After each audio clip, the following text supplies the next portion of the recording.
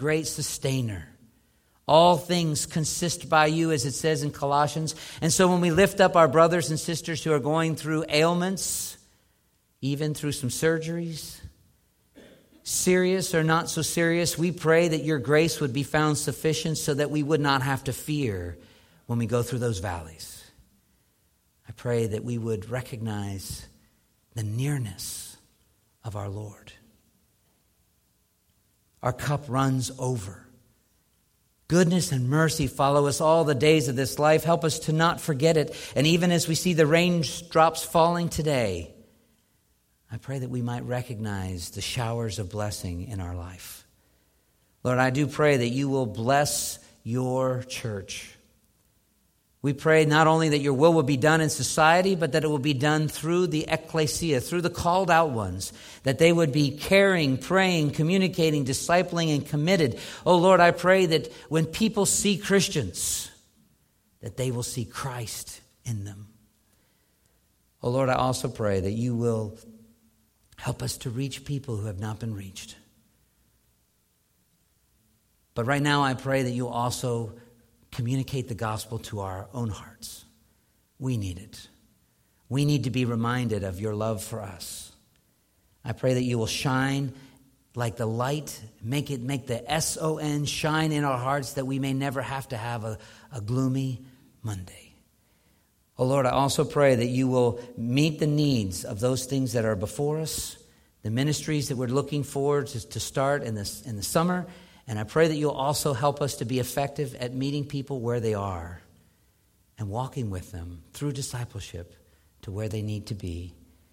I pray this in Jesus' name. Amen.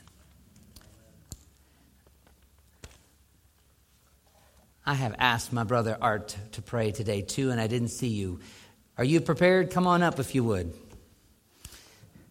Art celebrated his 70th anniversary. Come.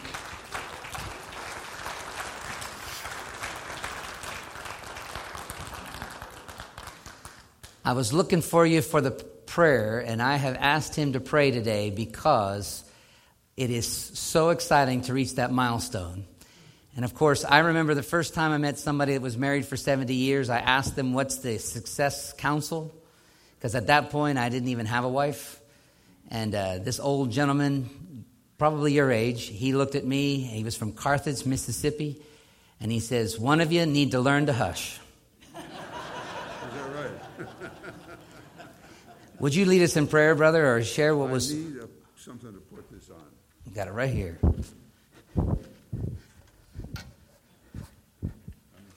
need another hand, but I'll manage, I guess. Can that thing come down? Yeah, that's fine. I'm hushing. Thank you. I'll give you this back. Good morning. Good morning. I just walked in the door. My wife is not well, and I've been taking care of her, so forgive me. I'm glad I got here in time.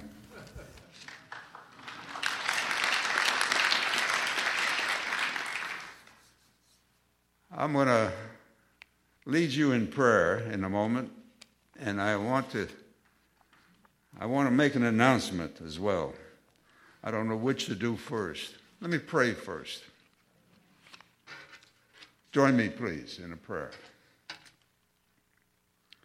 Father God, our Lord and our God, we bow our heads and our hearts before you this morning to give you praise and to thank you for this fantastic life you've given us, for this great place you've given us to worship you.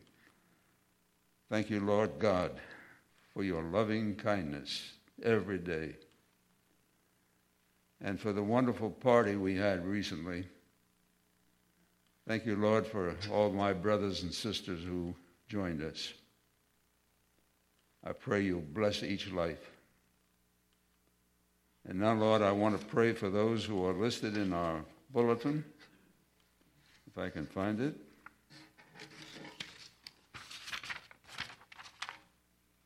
Yeah, here we go.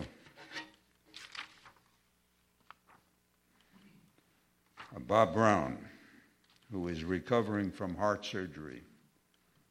Lord, bless him with a full recovery and help him to use this time, this downtime, to turn his heart towards you and learn more about his potential in this life.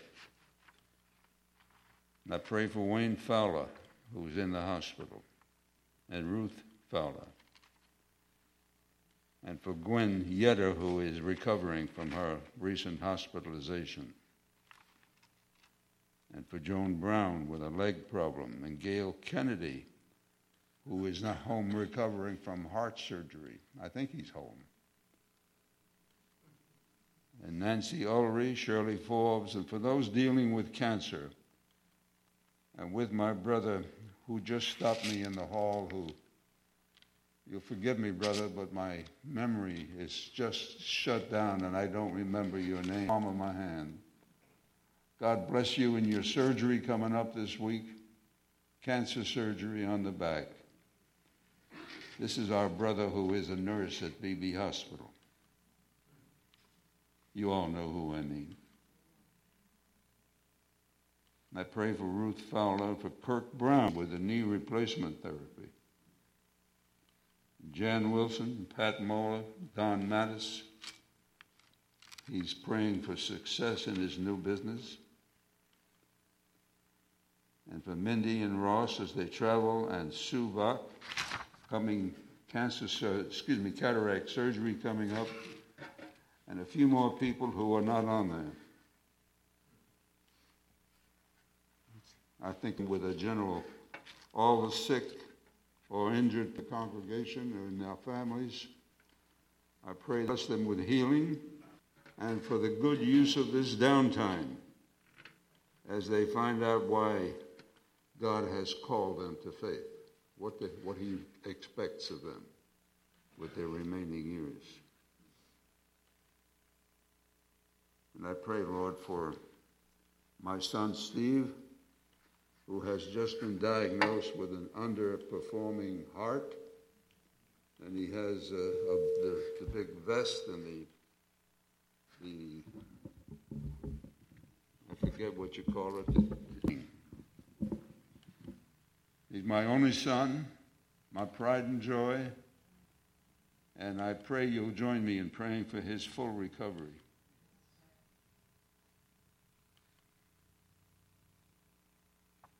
And I'm thinking about those in this congregation and those in our families who are suffering from addiction to harmful substances, like my grandson. God, I pray you'll give them the good sense and the strength of will to kick the habit and come back to you. God be with them all. I ask you, Lord God, to deliver them.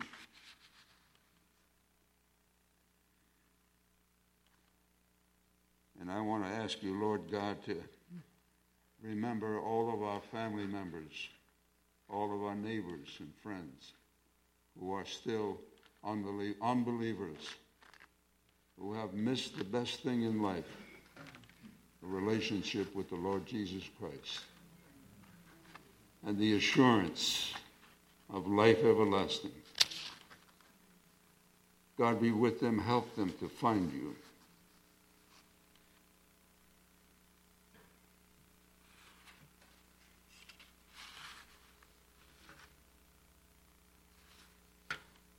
In the name of Jesus, Lord, I pray these things. Amen. Amen. Now the announcement, lest I forget. For the last 3 or 4 years, I've been talking about a nonprofit ministry to veterans. And I've included now the underemployed seniors in this locality. I want to limit it to coastal Sussex to start. We're having a formation meeting on Friday after lunch at the Green Turtle in Lewis. sponsored by the Sons of Abraham. We're going to have a ministry that will provide the service that changed my life 62 years ago, when after months of prayer, God spoke to me. And the bottom line is I ended up having psychological testing, which showed me what God had given me in my genes, that I could excel in whatever I did using those genes. It's a matter of aptitude. There's two very good famous words that are very important words in our language: aptitude and attitude. Aptitude gets you going, and attitude will make you succeed. And that's what God taught me 62 years ago, and I've been working with it ever since.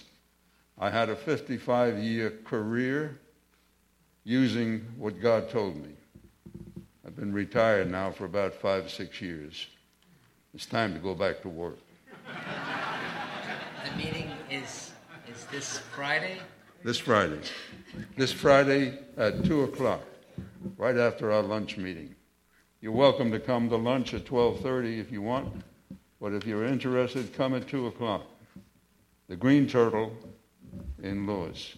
Thank you. Amen.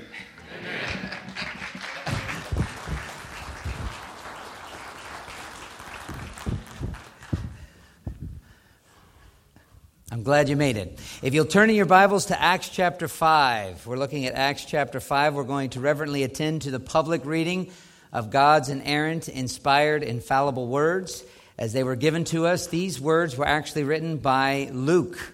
Luke was an eyewitness to many things. He was a companion of the Apostle Paul. We find that he joined him in Acts chapter 16. And the way you know that is because the pronouns change. He starts saying we instead of them, instead of they. And so it's interesting that when he ends up writing this book, he's gone back and he's talked to some of the people who were there to gather these actual facts. And we're looking at Acts chapter 5, which is found on page 1161 in your pew Bibles. Let's pray. Dear Lord, we thank you for the word of God, which is quick and powerful and sharper than a two-edged sword. I pray that it might pierce our hearts that it reaches down to our innermost being. I pray that it will transform us, just as our brother Art just gave testimony that his life was changed. I pray that you'll change us even today in Jesus' name. Amen. There are some verses that we could look at. I'd like you to turn in your Bibles to the whole section, verses 1 through 11, because this is the story of Ananias and Sapphira. I don't know if you've heard this passage before. Sometimes it's used for financial sermons to scare you into giving a lot more than you would have. When we read the text, you'll understand what that means. That is not what I'll be dealing with today. The emphasis today is on communication. What is being communicated in this story? Because it could have been omitted. It could have been left out. But Luke, when he did the research, there's no way that he was going to leave this story out. Acts chapter 5, verses 1 through 11. But a man named Ananias, with his wife Sapphira, sold a piece of property. And with his wife's knowledge, he kept back for himself some of the proceeds and brought only a part of it and laid it at the apostles' feet. Verse 3. But Peter said, Ananias, why has Satan filled your heart to lie to the Holy Spirit and to keep back for yourself part of the proceeds of the land? While it remained unsold, did it not remain your own? And after it was sold, was it not at your disposal? Why is it that you have contrived this deed in your heart? You have not lied to man, but to God. Verse 5. When Ananias heard these words, he fell down and breathed his last. And great fear came upon all who heard of it. The young men rose and wrapped him up and carried him out and buried him. And after an interval of only 3 hours, his wife came in, not knowing what had happened. And Peter said to her, "Tell me, whether you sold the land for so much." And she said, "Yes, for so much."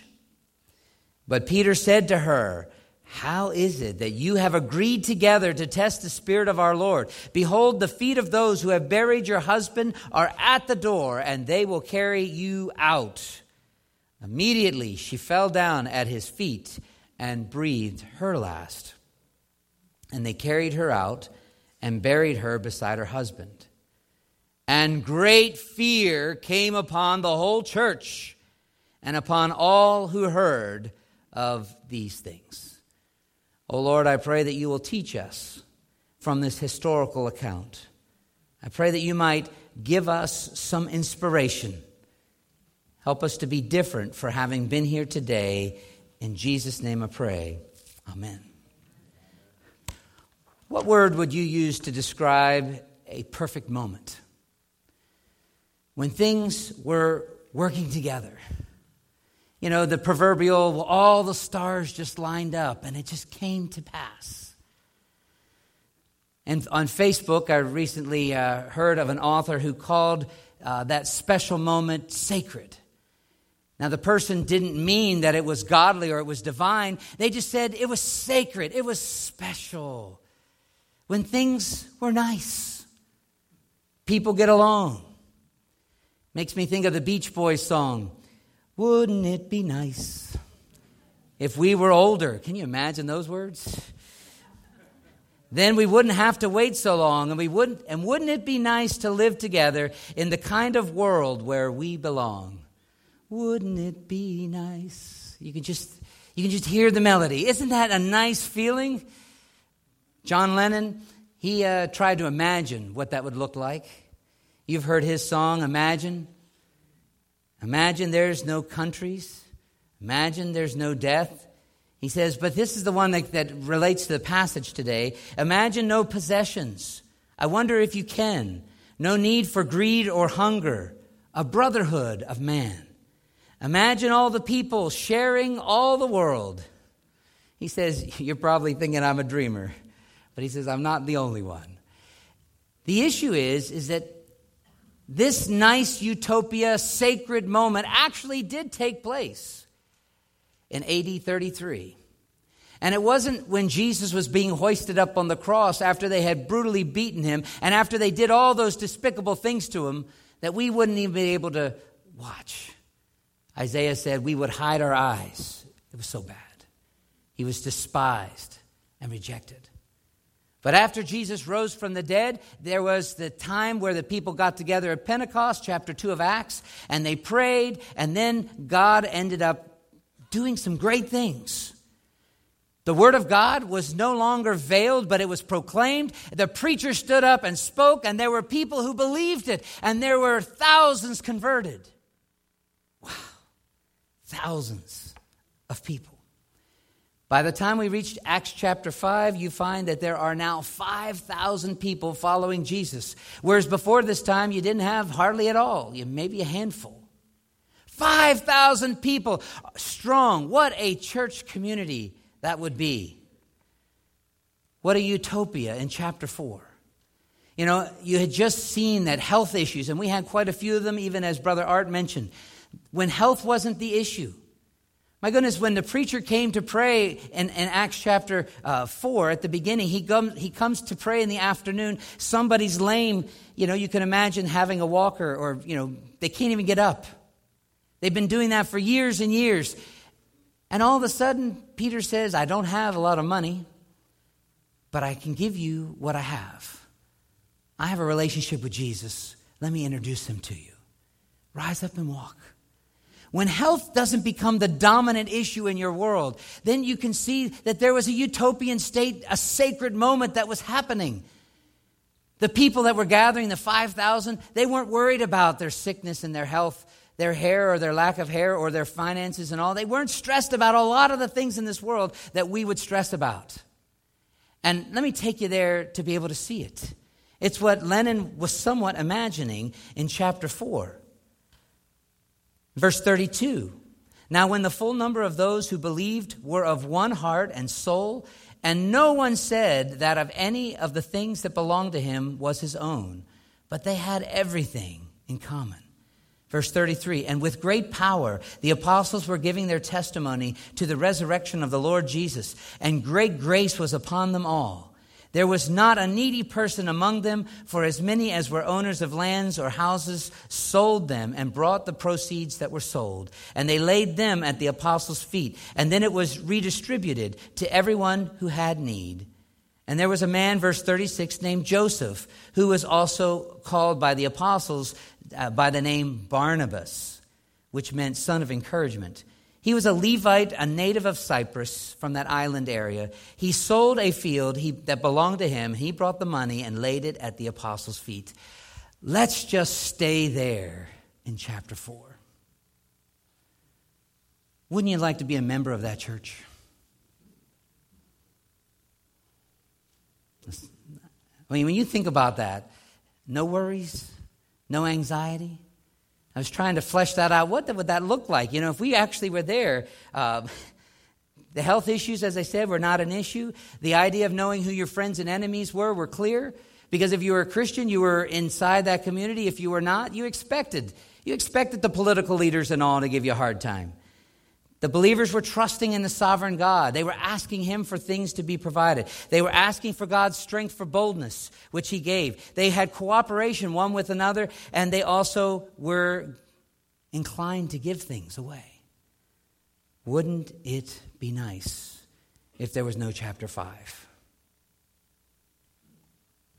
But there is. And so in the message today, I want to be able to at least tackle chapter 5's issue. But what happens that shatters this dream of a utopian state, of a sacred moment where people are getting along and are all happy? What broke down was communication. We discover a communication problem within the church group in chapter 5. And in chapter 6, we find another problem with the church leadership.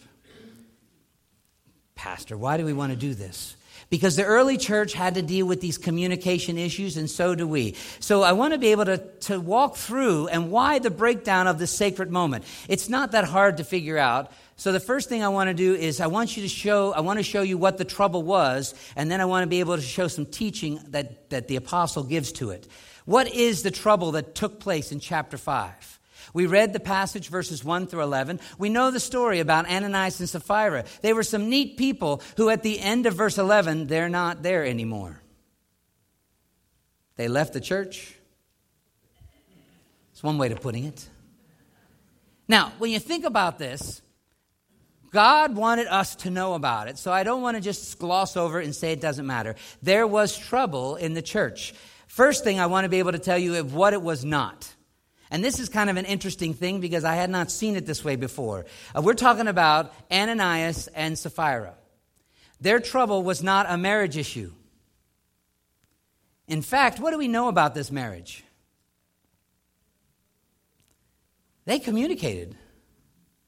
They were in on it together. I mean, when it says there, with his wife's knowledge, I was interested that. Verse 2, and with his wife's knowledge, he kept back for himself some of the proceeds. It was not a marriage issue.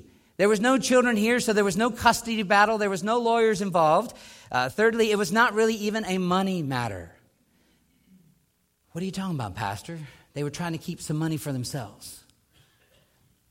The Bible is talking in this passage. It's not about the actual money. It's about the heart that loves money.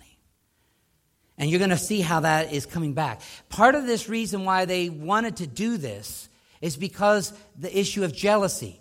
But jealousy really wasn't the full issue. What are you talking about, Pastor? Let me paint the picture for you. Okay, Ananias and Sapphira are a part of this 5,000-member church. They're not really organized very well, but they're all excited about what God is doing because they're making sense of who this Jesus was, who was dead. Many of them saw him die, and now he's alive, and they know who he is. But when Barnabas sold his field, the guy from Cyprus, when Barnabas sold his field and brought the money and dropped it at the apostles' feet with no strings attached, he just says, here He didn't sign an IOU or anything else like that. It was so fascinating. It was like so amazing that people obviously recognized that this guy named Joseph is now named Barnabas. And why were they calling him Barnabas? You remember the text tells us? Because he was an encourager. He was a big encourager. I don't know how much money he dumped at the apostles' feet, but apparently it was pretty significant. And guess what? Everybody knew. Somehow or other they knew about it. I don't think they put it on Facebook or anything, but I honestly think that everybody kind of had this clue that Barnabas was really all in. And Ananias and Sapphira knew about it. And they said, we like that. We'd like to have what he has. A measure of jealousy, of covetousness. We would like to be known by the apostles. We'd like them to know our first name. We'd like to be on the in crowd just like Barnabas is. And so they devised this plan because that's what it was. We'll take this property we have and we'll sell it and we'll do the same thing that Barnabas did. And guess what they expected? The same applause. Did any of you ever see this before? It's so subtle. Why can they do this? Because the one thing that they're lacking is never brought up here. They have a great plan. They're implementing it excellently. They have a great communication plan inside their household. And they even look pretty good. They're active in the church. They're coming and they're even giving money. I'm telling you, they would be prime candidates to be church leaders. Wouldn't you think? So what's the problem here? What's the trouble inside of them? When you start to answer that question, we're all looking inside of our own hearts to try to figure out, if we were them, what's really wrong with what they're doing? And it boils down to, there was deception because they wanted to keep back some of the money, because it really wasn't about giving everything to God. It was about getting the applause that Barnabas got. And so the issue really comes out is they didn't worry about who they were giving the money to. They were more concerned about what other people would think about them. Who were they not thinking about? God. They had no fear of God. And you see, that's the point. If you listen to the text, if you open your Bibles there, you have it open, you're going to be able to see real clearly that this trouble came in verse 5, that great fear comes upon all the other people because Ananias dies. And then if you go down to verse 11, and great fear came upon the whole church. That's the first time the word ecclesia is used in the New Testament, or used by Luke in the book of Acts. The great fear came upon all those who were called out by God, all those who heard these things. So the trouble here was a lack of the fear of God. People were going around doing their own thing. They were leaning on their own understanding. They were doing what was right in their own eyes. And by the way, those phrases come from the Old Testament. If you go to the book of Joshua, it's repeated over and over. The people did what was right in their own eyes. Okay, and that's the way they did it. And in Proverbs chapter 3, he says, don't lean on your own understanding. Instead, you should acknowledge God in all your ways. And Ananias and Sapphira were not talking to God about this. Their communication vertically was missing. They were doing some great things, but they weren't doing them for God. And as you unpack this trouble, there was a deficiency in their part of knowing that God was with them. The face of God was looking upon them, and they didn't care. When you look at Ananias, he didn't even get to speak. But then when the second opportunity, 3 hours later, the lady comes up, and Peter looks at her and he says, are you really in on this? Is this really what you want me to believe? That this is the sale price that you're giving? Is this really what you want me to do, to believe? And what was her answer? Yes, it is. It's so sad that the communication between those people in this wonderful, sacred, utopian position, it had gone down, down, down, to where they really weren't giving to God. They were giving to get the accolades. Now, what is being taught here? There's a few things I want you to be able to see. The first aspect of this is that Our best moments on this earth are but fleeting, and Jesus ends up using Peter to communicate with us, with his church, something that we needed. We needed to know this, and that's why the church needed to have this message too. The communication was already breaking down, the awful deeds that were taking place. God had blessed. He had blessed Ananias and Sapphira. Just as some background, he had blessed them with material things. They were able to sell a piece of property. They had something.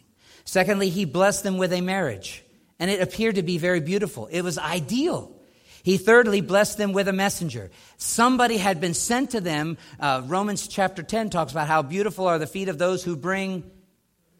So Peter had been bringing the good news. In Acts 2, he preached the message that Ananias and Sapphira got to hear about Jesus and how he died for their sins. And fourthly, God had blessed them with a moment of true community. They had it. They lived in Acts chapter 4.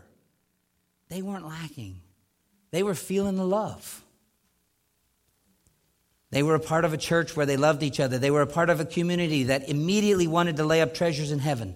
This community had taken Jesus' word seriously because remember, Jesus told them about Jerusalem. What did he tell them about Jerusalem? That it was going to live forever, right? No, he said that judgment's coming on Jerusalem. He says not a stone is going to be left on top of each other. He says that beware, in the Olivet Discourse, he says it's going to be troublesome. So honestly, if you believe the words of Jesus, and Jesus said trouble's coming to Jerusalem, if you had property in Jerusalem, what might you want to do? Sell your property. Invest it in the kingdom. Because it's not going to be of any use once the Romans come in and take it all over and destroy it. Now, all of that to be able to say, it's interesting that this is what they had a taste of, but God wanted us to hear these messages. Luke emphasizes that the idea of God was present there, but not a reverence for God. And so God gives these 5 points I want to be able to communicate. First is the repetition of the communication. Twice God says it, not just once.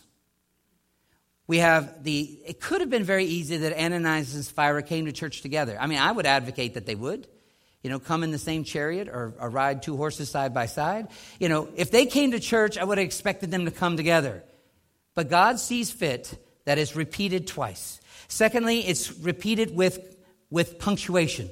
There was a 3-hour separation, which is not just a statement of fact, but it's a communication that God was like taking a hammer and nailing it in, and then nailing it in second time. People had fear of God, and 3 hours later, they had more fear of God. Why? Because if you think about it, if you didn't have a video camera to watch what was going on and nobody had written the scriptures for you, and you hear that this guy went to church, and there at the church he had a heart attack and died, you would never have understood. There wouldn't have been great fear of God if it was just, oh no, somebody's health didn't survive.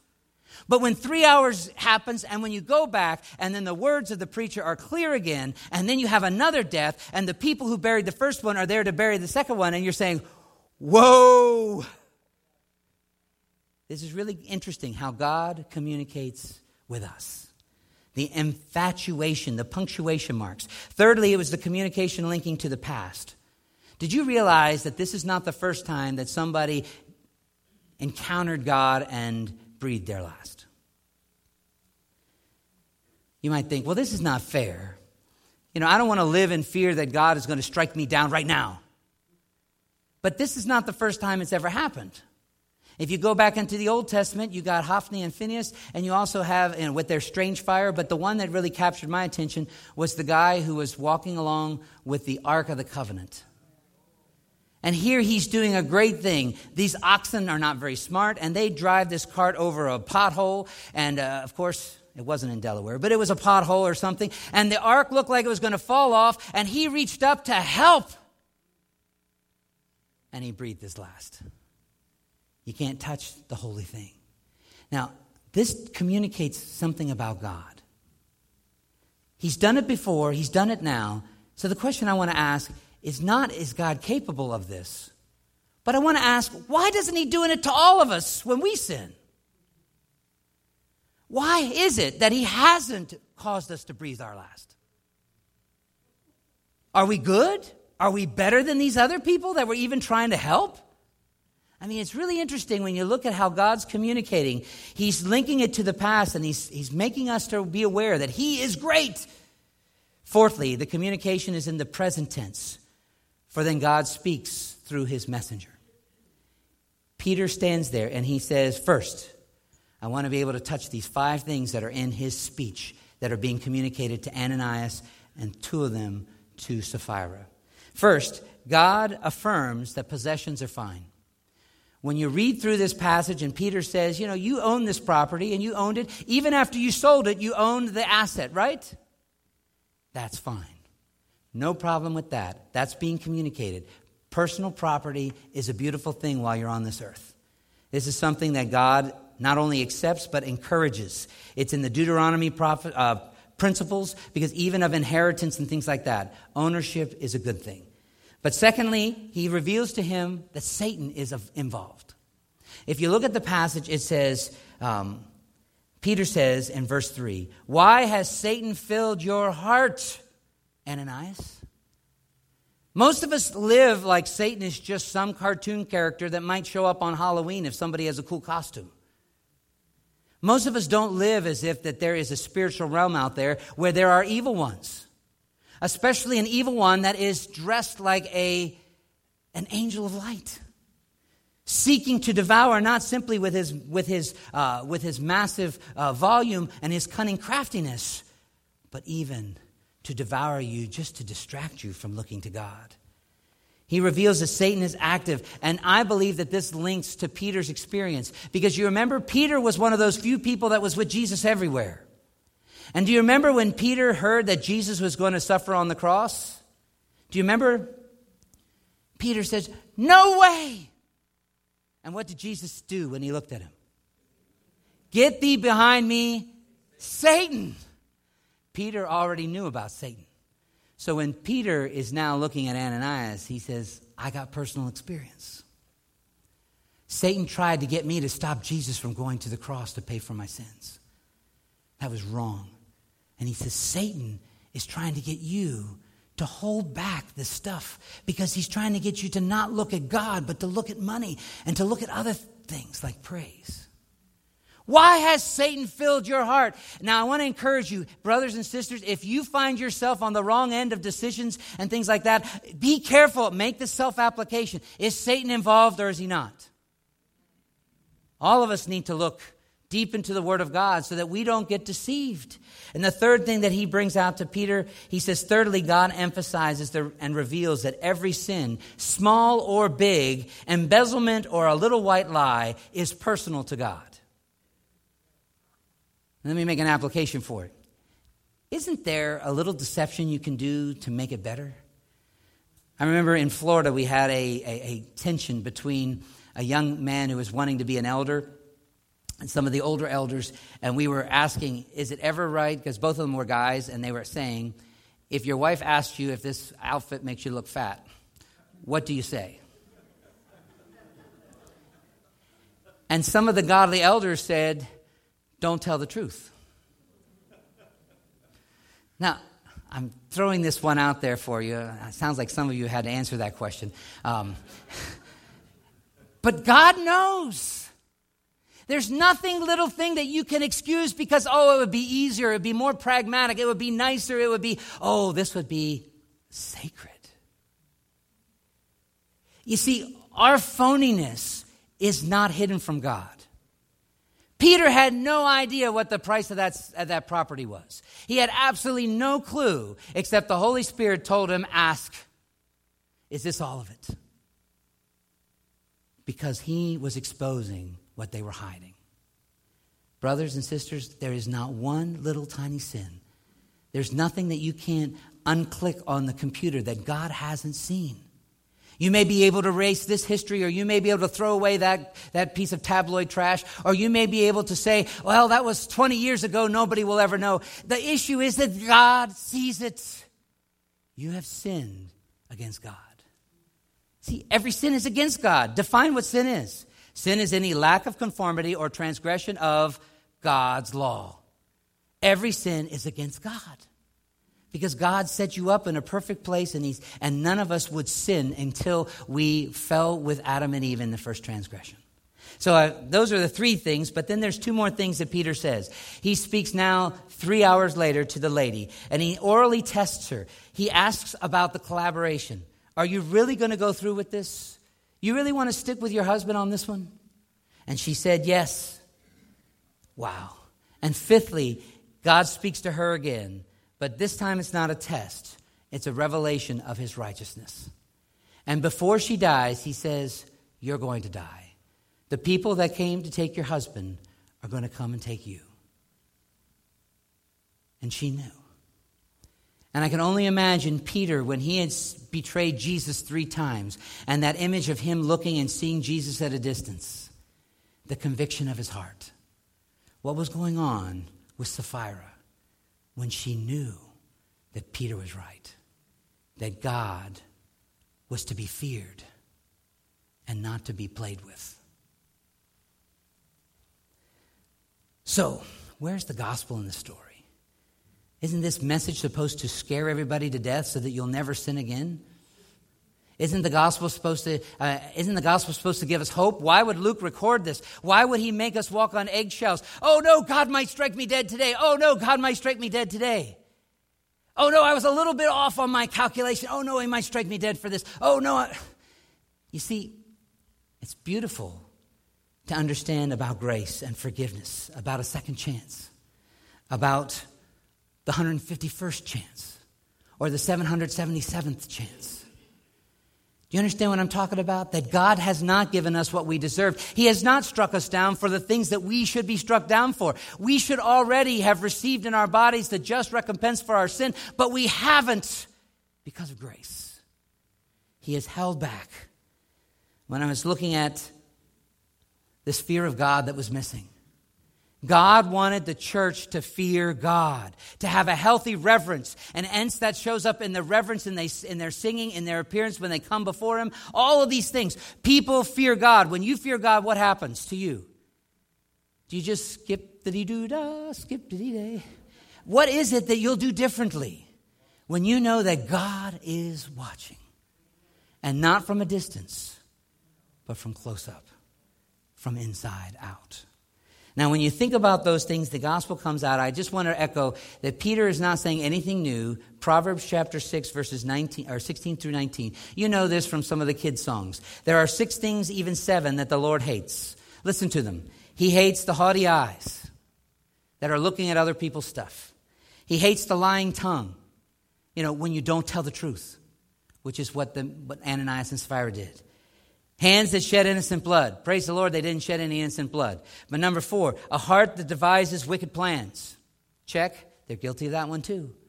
The next one, feet that make haste to make it happen.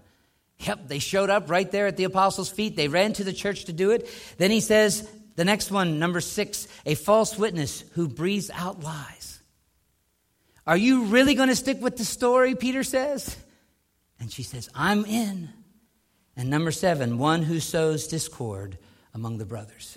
You see, communication is really important to God. And if you mess up on these things, you're not going to find that God smiles on you and say, oh, isn't that wonderful? I'll make one application to explain the gospel here. That there was another couple that you know fairly well. Adam and Eve.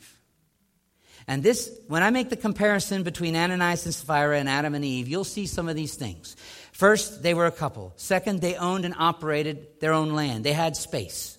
Third, they pursued the accolades of praise. And the other, Adam and Eve, pursued the knowledge of good and evil. They wanted to improve their conditions. The fourth thing, they both made a plan of action. Adam and Eve did their plan to get the fruit, and Ananias and Sapphira did their plan to get the applause. The next thing you realize is God dealt with both of them. He dealt with Ananias and Sapphira by taking them out of the visible church, and he took Adam and Eve out of the Garden of Eden. The fear of God resulted in Ananias and Sapphira, and I want to tell you that if you had been standing outside the garden where Adam and Eve were standing, looking back and seeing that angels there, the cherubim with their flaming swords of fire, I think there was some fear of God too. The message is that God is holy in both places. But the one thing we see with Adam and Eve is that God didn't take them with their last breath. He gave them a covering. He said, time out. Let me go get something that will really cover you up. And he killed an animal. Maybe that's where I can bring this blood and stain into it. Without the shedding of blood, there is no forgiveness. And Adam and Eve got to receive that forgiveness. I believe we'll meet them when we get to heaven. Because he was already teaching them right then and there that Jesus was going to pay for their sins. His blood was going to be applied, and the wrath of God's holy judgment would pass over them. With Ananias and Sapphira, they had just heard the gospel. They had just heard how Jesus had paid for their sins. They had just been brought into the church, and I believe they were believers. But I believe that God says, your purpose is not for you to carry on. It's to come home right now. Because I am going to teach the people in the church that I'm alive. And the illustration here, and I'll finish with this, is C.S. Lewis in The Lion, the Witch, and the Wardrobe and all the Chronicles of Narnia. When you hear the lion roar, you don't say, oh well. You say, yes, sir. The fear of God, according to Proverbs chapter 1, verse 7, is the beginning of a life that's wise. Dear Lord Jesus, I do pray that we will learn from these couples, that your grace is sufficient. The fact that we're still here when we have done sins that are so much seemingly even more heinous than the idea of selling some property and giving a portion of that to the church. That sounds so great. But that wasn't the heart of the issue. The heart of the issue is that Ananias and Sapphira had taken their eyes off of God. And so did so many others in that early church utopian state. They were enjoying the community, but they were not enjoying God. I do pray that you'll save us from ourselves. I pray that you might help us to get a fresh glimpse of God. Open our eyes of faith that we may be able to apprehend that God is with us. Help us to see your fingerprints on all these aspects of our life. And I pray that the words of our mouths and the meditations of our hearts would be acceptable, that no corrupt communication would proceed, but only that which is good to the use of building up, so that God might be praised. In Jesus' name.